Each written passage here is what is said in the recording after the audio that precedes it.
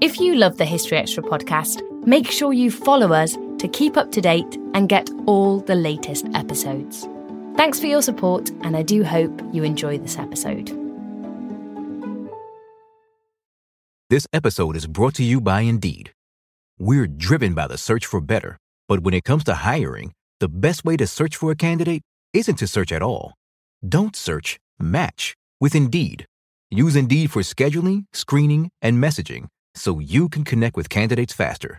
And listeners of this show will get a $75 sponsored job credit to get your jobs more visibility at Indeed.com/historyextra. Just go to Indeed.com/historyextra right now and support our show by saying you heard about Indeed on this podcast. Terms and conditions apply. Need to hire? You need Indeed. When you need mealtime inspiration, it's worth shopping Kroger, where you'll find over 30,000 mouth-watering choices that excite your inner foodie. And no matter what tasty choice you make, you'll enjoy our everyday low prices, plus extra ways to save, like digital coupons worth over $600 each week. You can also save up to $1 off per gallon at the pump with fuel points. More savings and more inspiring flavors make shopping Kroger worth it every time. Kroger, fresh for everyone. Fuel restrictions apply.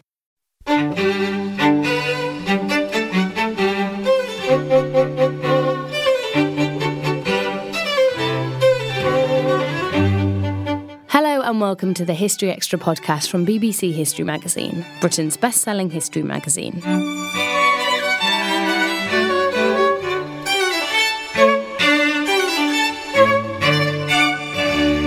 I'm Ellie Cawthorne. On this episode, we'll be speaking with the historian Frank de Cotter. His latest book, How to Be a Dictator, studies 8 20th century dictators through the cult of personality they each built, creating the illusion of popular support and glorifying their own image. Our deputy digital editor, Eleanor Evans, met up with Frank in London to find out more about the self-styled strongmen and their regimes, plus where we might see some of their techniques on the world stage today.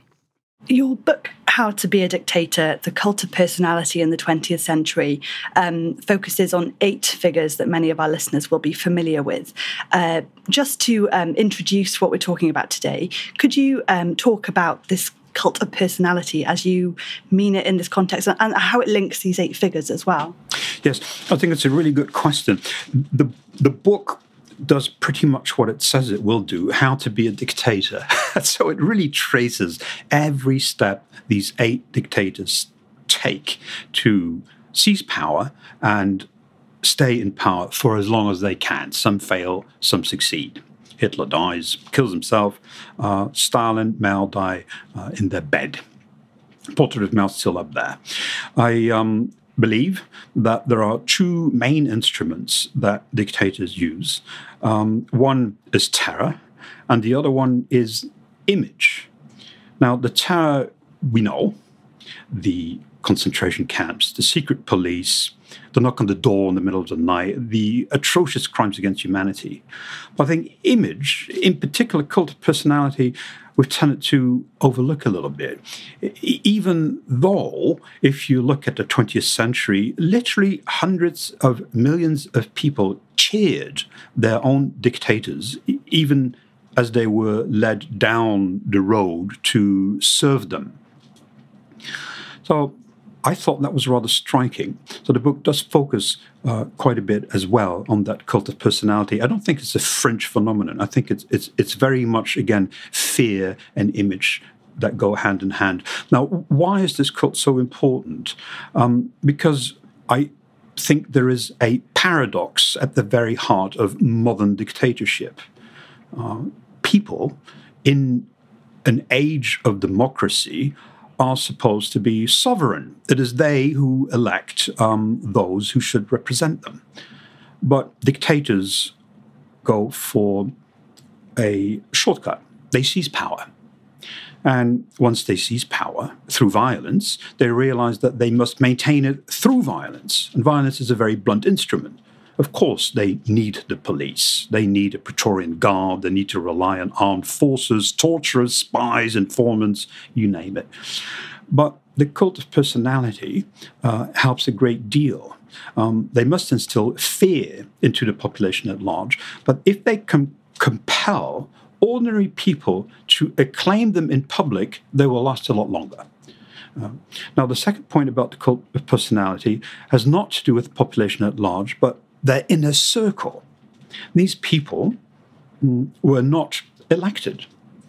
In other words, they are, again, rather paradoxically, weak. They seize power, but by seizing power, they run the risk that somebody else will do exactly the same thing. There might be traitors in the ranks. There might be equally ambitious rivals. So it raises the prospect of a stab in the back.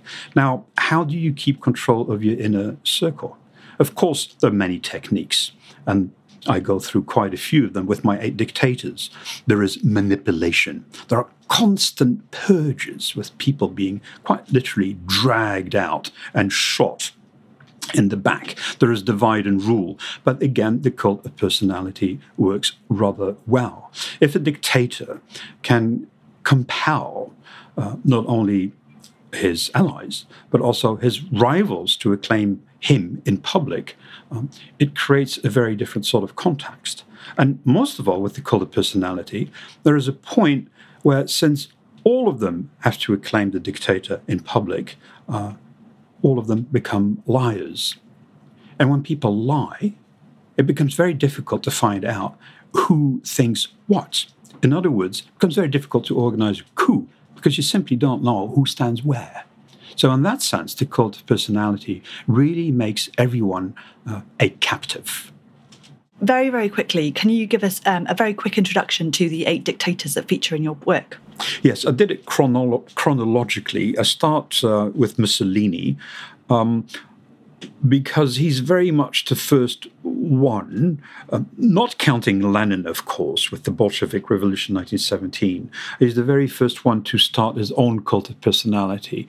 Lenin is, of course, glorified already while he's alive, but in particular after his death. So Mussolini really must be the first one in there, although one might say he's only half a dictator.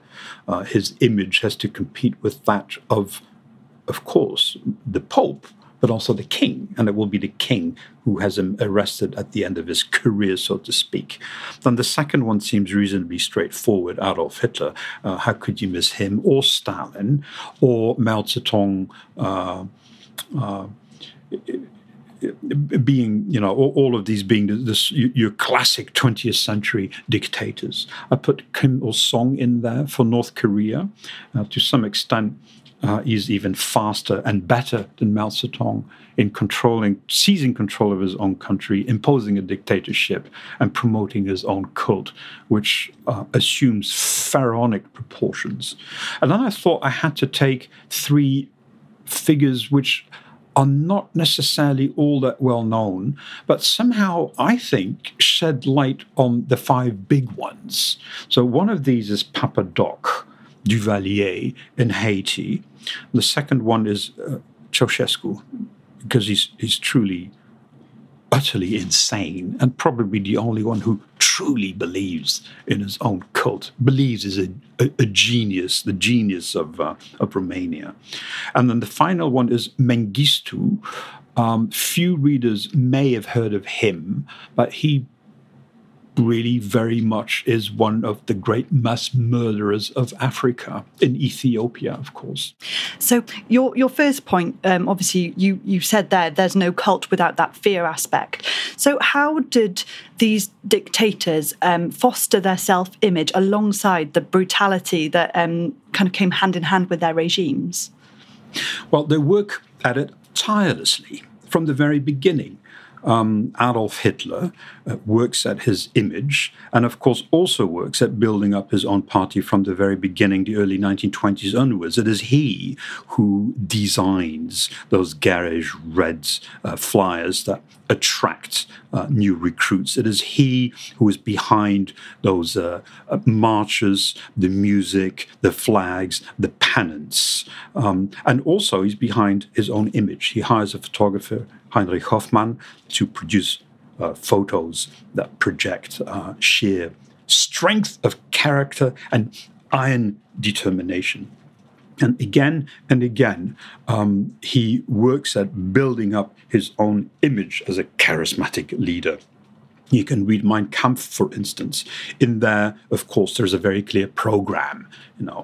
Abrogate the Versailles Treaty, get rid of the Jews, punish France, make Germany greater, invade the Soviet Union. But there are also all the elements of this Hitler myth, the voracious reader, the born orator, the unrecognized artist, driven by destiny to come and save his people. So they work at it. They spend a great deal of time working at it. Mussolini, by one account, spends pretty much half of his time projecting his own image as the omniscient, omnipotent, indispensable leader of Italy, on top of running about half a dozen ministries. So again and again, with every single dictator, it becomes very clear that they are ultimately responsible for building up their own cults. They begin with a low-key approach, and with every step that they increase the terror, they manage to compel people to acclaim them in public, to cheer them in public. And the key point here, again, to come back to what you said, is that the cult often is seen as a sort of brainless enthusiasm. It's not about that. It's really about making sure that nobody knows who thinks what. So fear is at the very heart of a cult of personality. If you want to know whether it's a cult of personality, you go to a country and you find out whether you can find anyone who has something negative to say about the man in charge. If the answer is no, then you will know what a cult of personality is. I say man because they're invariably man. So what about the people that they ruled over and they possibly appealed to as well? What did you draw anything about the people that they ruled over? They are great actors. Dictators are great actors. In an unguarded moment, Adolf Hitler says that he is Europe's greatest performer. Mussolini thought of himself as a great actor, but we forget that ordinary people have to become great actors themselves. They have to chant on command. They have to parrot the party line. They have to invoke the slogans, all of it on command. Cry, cheer, shout on command. There's a methodological point here. If it is a dictatorship, you don't know what people will think. It's a very basic point. There's no good way in which we can find out what people really, quote unquote, believe under Hitler, under Stalin, under Mao, under Kim Il-sung. I'm not trying to say that these dictators have no supporters at all.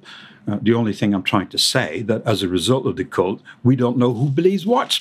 It's very difficult to say who believes what. But again, there's plenty of evidence in the case of Hitler, in the case of Stalin, Mao, Kim Il-sung, and all the others, that there are always people who refuse to go along with this cult of personality.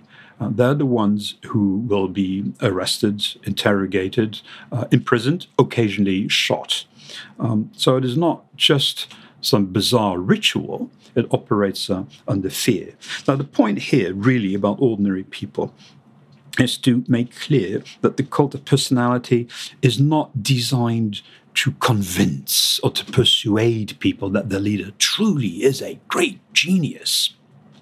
No, the cult is there to destroy common sense, to destroy reason, to sow confusion, to enforce obedience, to literally isolate individuals and crush their dignity.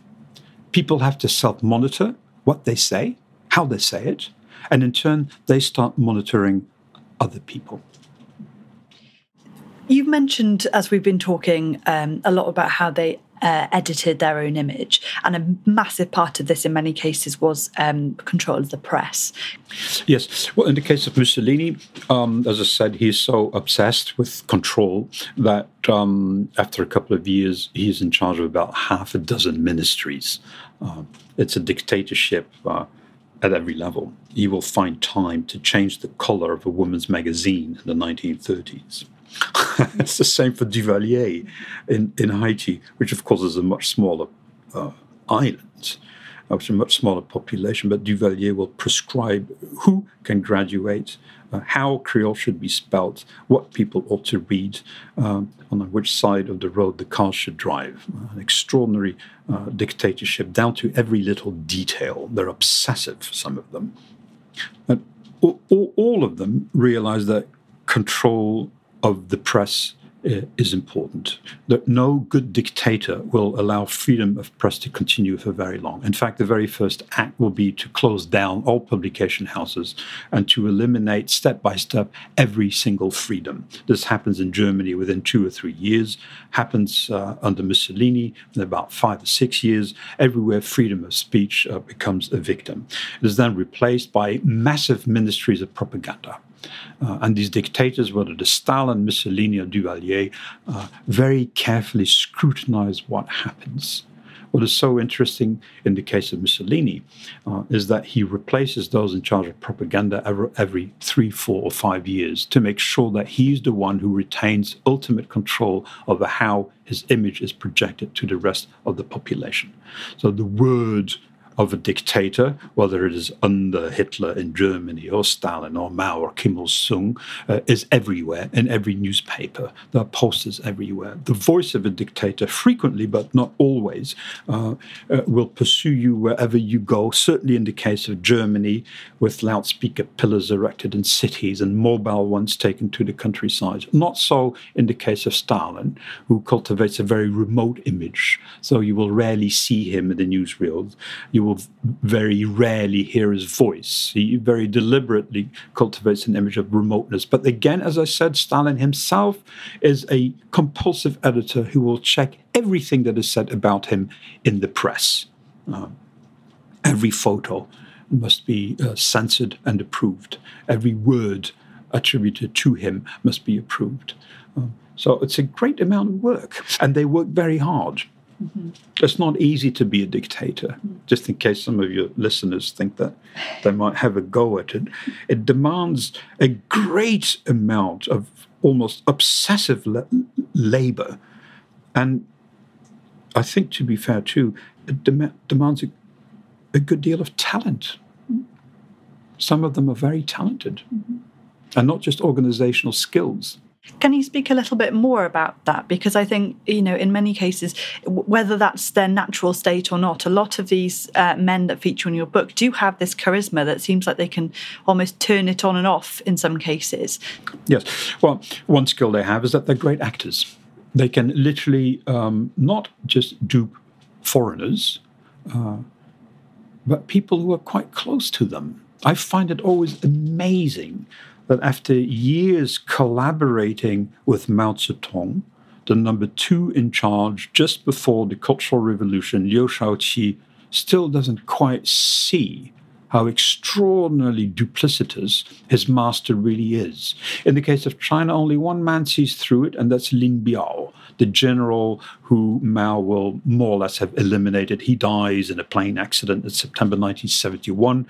It puts an end to the role of the army in the Cultural Revolution. But Lin Biao writes at the height of the Great Leap Forward, as literally tens of millions of people are worked, starved, beaten to death.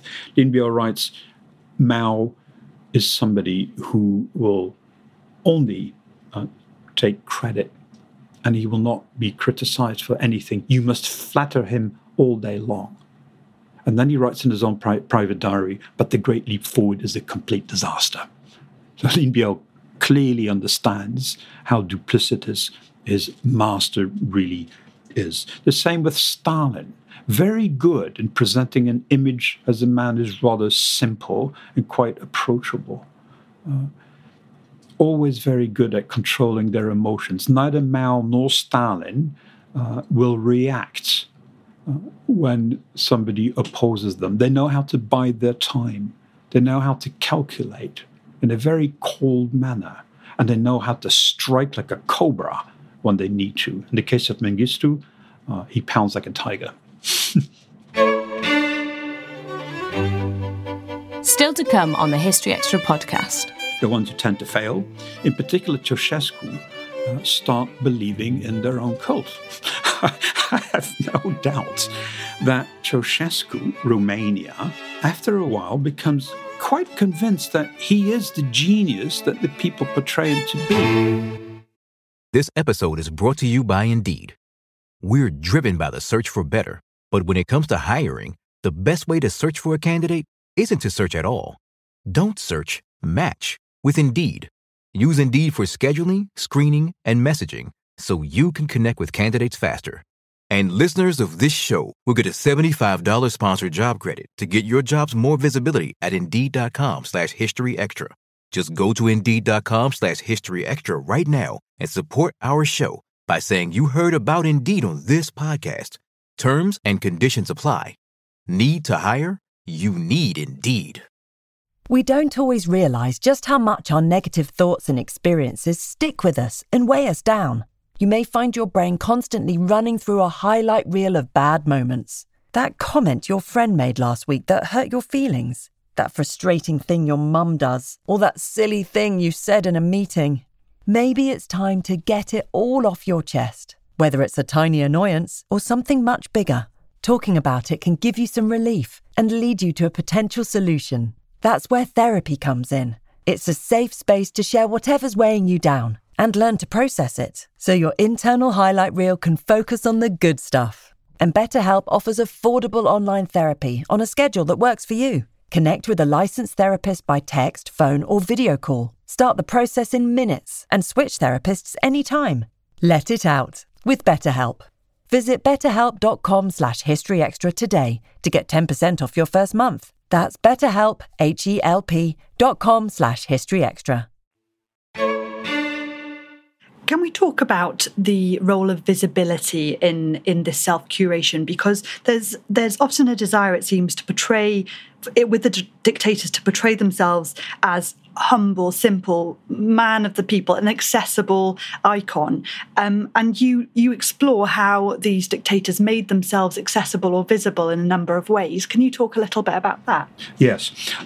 Most of them, there are always common features, but you always find an exception to the rule. A great many of them do cultivate this image of modesty. Hitler clearly is not one of them. But Duvalier, Papadoc, and Haiti knows full well that when he presents himself as an electoral candidate in 1957, he has virtually no chance to succeed because these elections are really nothing but a showpiece organized by the military. So he assumes the air of a very unassuming country doctor, a man who wouldn't harm a fly, who is devoted to the welfare of his subjects. And of course, the moment he is granted power with the protection of the military, he turns around and purges the ranks of the army. In the case of Stalin, slightly different too. There is a paradox in the Soviet Union and other communist countries, namely that the Soviet Union is supposed to be the dictatorship of the proletariat, not the dictatorship of one particular individual. It's okay for Hitler and Mussolini to make their own star the guiding principle of their country, to put themselves at the very center of their own ideology, but not so if you are a Marxist-Leninist. So how does Stalin get around this? Well, by creating the illusion that it is not him, but rather the people who demand to see him. It is the people who adore him. It is the population, the masses, who pay homage to him because he is the embodiment of the revolution. In the case of Stalin, there's another aspect to this. His main rival is Trotsky. From 1924 to 1928, he spent his time plotting against Trotsky, who is finally isolated and expelled from the country. But once abroad, Trotsky starts writing about Stalin as a rather devious, underhanded, mediocre character. So what Stalin does is invite a string of writers, journalists, who are invited to visit him in his office in the Kremlin. And he presents himself as a very plain, simple, ordinary man, devoid of all vanity. So again, the way these dictators present themselves is extraordinarily calculated. All of them are literally great actors. You talk about this phenomenon that comes from, as a result of this curation of image, that when things perhaps start going wrong within a regime, that a lot of the population still might be inclined to blame underlings or blame the party and not the leader. How do we see that playing out in the figures that you explore in your book? Well, again, it's one of the great advantages of this cult of personality that the dictator towers above allies and rivals alike. You must not forget that in the case of Mussolini, and in the case, of course, of Stalin, whose main rival was Trotsky, a far more well-known figure, a far better orator, a far better writer, a far better revolutionary, quote-unquote, than Stalin. They have rivals around them. When Mussolini seizes power with his march in Rome in 1922, he's but one of several quite determined fascist leaders. So the cult of personality is a way to abase all of them, exploit their rivalries, and have them collaborate in common subordination. I think that's the key here. So, as well as being reliant on many subordinates who supported this image, the figures in your book, there are crossovers and relationships between them. And it seems that there's envy between dictators, that they learn from one another's mistakes. What can you say about that? Ultimately, dictators are students of power. And ultimately, you could say my book is a study of power, how to seize it, how to keep it, what to do with it. So what they will read might not just be, in the case of Marxist dictators, the classics of Engels and Marx. It might be anything that helps them to study how to take power, how to keep it. And as a result, of course, they observe each other. They're very interested in how others manage and how others fail. In the case of Mao, good old Chairman Mao, of course, he takes so much from Stalin, including Stalinism and the cult of personality, but believes that Stalin has failed miserably in spotting his nemesis, Nikita Khrushchev, who, of course, starts de-Stalinization in 1956, 3 years after the death of Stalin. And Stalin's body is literally dragged out of the mausoleum. So Mao's determined not to meet the same fate. What is his answer? I think, in part, his answer is the Cultural Revolution. Since Stalin failed to spot Khrushchev as a potential enemy, Mao thinks, let ordinary people hunt down anyone at any level within the party who might have harbored reservations about his rule. So this is the Cultural Revolution. People are pitted against people. Ordinary people can denounce party members all the way to the very top.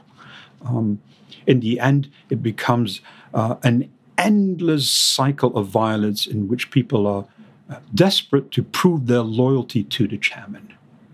And he reigns supreme. He feels secure enough at the very end of his life to somehow rein in the cult of personality.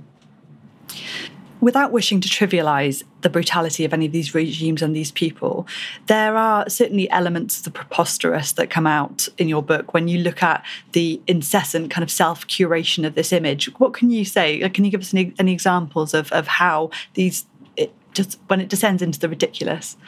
I think the more successful ones are the ones who are able to very carefully curate their own cults and control it till the very end without necessarily believing in all of it. Let me take Stalin. He is a compulsive editor. He will pore over newspapers, revise articles, look at what he's written and how it will be published. He literally is a gardener who will prune his cult of personality, cut back to then allow it to flourish in good season, so to speak. The same is true for Mao. I just mentioned that at the very end of his life, as he feels very secure, he allows the cult to be somehow cut back from the height of the Cultural Revolution. Now, what I'm trying to say is that all dictators very much teeter between hubris and paranoia. Hubris because they're surrounded by sycophants, flatterers, and in the end they tend to make all the decisions themselves with fatal consequences for huge numbers of people. Stalin makes the mistake of signing a pact with Hitler, for instance. Hitler makes the mistake of invading the Soviet Union, which will be his downfall, etc., etc. And the paranoia, hubris and paranoia in the sense that they're constantly afraid of others, and it doesn't help that they get older. At the end of his life, Stalin was probably more paranoid than ever and continued the purges even as he starts self-deification, ordering even larger statues of themselves. But the point I'm trying to make is that some of them, the ones who tend to fail, in particular Ceausescu, start believing in their own cult. I have no doubt that Ceausescu, Romania, after a while becomes quite convinced that he is the genius that the people portray him to be. And he's got a never-ending, insatiable appetite for more distinctions, more university degrees, more honors. He collects them, literally. He counts them in the evening, very much like a stamp collector. So he becomes a victim of the cult himself. I said earlier on that the cult is there to make the general population and members of the inner circle a captive. But Ceausescu becomes a prisoner of his own cult, believes in it, fails to read the signs, and is very upset. At first, full of disbelief, and then upset that the population actually turns against him. He can't see it. You mentioned this paranoia as a common theme in the fall of these dictators. Did you find any other commonalities with what brought these cults to an end? Well, the paranoia is, of course, there all along. In the case of Adolf Hitler, it is said of him that he has an instinct from the very beginning that tells him who he can trust and who he can't. Of Mussolini, it is said that he has a peasant suspicion of other people. So all of them are extremely suspicious of others, in particular those who might stab them in the back. Now, I think this is probably one of the great attributes of dictators, that they trust no one. In the case of Duvalier, and in the case of Stalin, and in the case of Mao, they prevail because they're happy to purge, punish, occasionally execute friends and foes alike. It helps a great deal. You should never trust the hand that feeds you. You should always turn against it.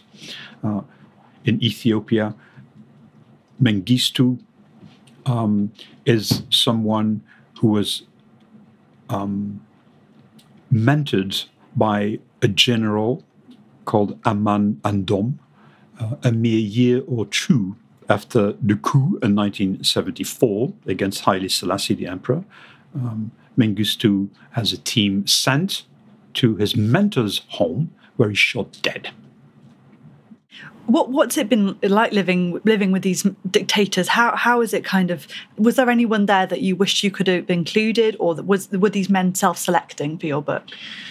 Well, I had a long list of about 12, but then you realise that it's an awful lot of work to write so much. And in any event, I think about 8 seems to me to be the right number to see common features, but also to see that in every single case there will be an exception to the rules. So you can't come up, the title is How to Be a Dictator. You can't come up with, the 12 characteristics of a dictator. You might say, for instance, that every dictator relies on what is basically the Leninist conception of a revolution, that you have a party that carries through the revolution and engineers it from above. The revolutionary vanguard, you Exactly. mentioned. The revolutionary vanguard. So Hitler has one. Mussolini has one. Both are admirers of Lenin. But not so Duvalier. He does not have any party at all. Mengistu, with other military men, seizes power, but doesn't start building up a Marxist party till many years later, some 10 years after the revolution. So there's always an exception to the rule. So I thought 8 was about all right. It could have been slightly more, could have been less. I had Gaddafi on my short list, but he didn't really quite make it. I think there's another question, who would you like to spend an afternoon with? They're all quite awful. I think there might be a slight misconception in the case of Hitler, in the sense that we only see him rant and rave at crowds. There's only one tape available where he speaks normally to another human being, a recording made while he was traveling on a train. And he sounds reasonably straightforward. But nonetheless, he always dominated the conversation. There's not a lot you could say. I think possibly Kim Il-sung would have been not only a charming man, like many others, but also someone who would have been interested in a conversation, unlike the others. So he would have been the one I would pick if I had to be punished by having to spend an afternoon having tea with one of them. Well, we won't inflict that on you. You do write that dictators today, with the exception of Kim Jong-un, are a long way from instilling the fear of their predecessors. But nevertheless, you do question in the book whether we're seeing what you call a revival of some of these techniques on the world stage. Where might we see this cult of personality today? Well, of course, Putin comes to mind, and I think that only about a week ago, the slandering Putin was outlawed, which tells you that he's not much of a dictator, because a good dictator would have done that many, many, many years ago. And as a good friend and historian of mine, Robert Service, says, you can go to Moscow, you can Google quite a few things about Putin, and you will find the people who disagree with him. Look at the demonstrations going on in Moscow, right? When it comes to Kim III, I call him Kim III, it really is a dynasty. There quite clearly we are dealing with a straightforward, old-fashioned 20th century dictatorship. Xi Jinping, across the border, I think is very close to being one of those old-fashioned dictators. He certainly has closed down that country drastically over the last number of years. You may remember what I said earlier on, it's a very simple test. Go to a country and try to find somebody who speaks out against the man in charge. Very difficult in the People's Republic of China today. People are demonstrating by the hundreds of thousands in Hong Kong, but across the border, very difficult to find any one person who offers his support for Hong Kong. Not a clash of civilizations, but an indication of the extent to which public opinion is strictly controlled there. So yes, Xi Jinping has his little red book. Yes, Xi Jinping has his whole iconography. And yes, Xi Jinping towers far above his peers. And it would be dangerous to speak out against him. Erdogan, Turkey, possibly, getting very close indeed. So there's a good list of people. But ultimately, even if we look at North Korea, the extent of human misery and death is measured by the tens of millions in those regimes in the 20th century. It'd be very hard to say that it's similar today. Mm-hmm. They are not on the ascendant. They're playing a losing game. It may not seem to us like that. It might seem that there are, that democracy is under attack. And it's always good to be vigilant. One must be vigilant. But seen from a much longer historical perspective, these dictators are playing a very weak hand. They will lose. That was Frank Dikötter. His book, How to Be a Dictator, The Cult of Personality in the 20th Century, is out now, published by Bloomsbury. Frank has also written a feature on the death of dictators. You can find that at our website, historyextra.com/dictator-deaths. Thanks for listening. Today's podcast was produced by Ben Hewitt and Jack Bateman. Tune in next on Friday when I'll be speaking to the stonemason Andrew Zaminsky about Britain's most spectacular stone monuments.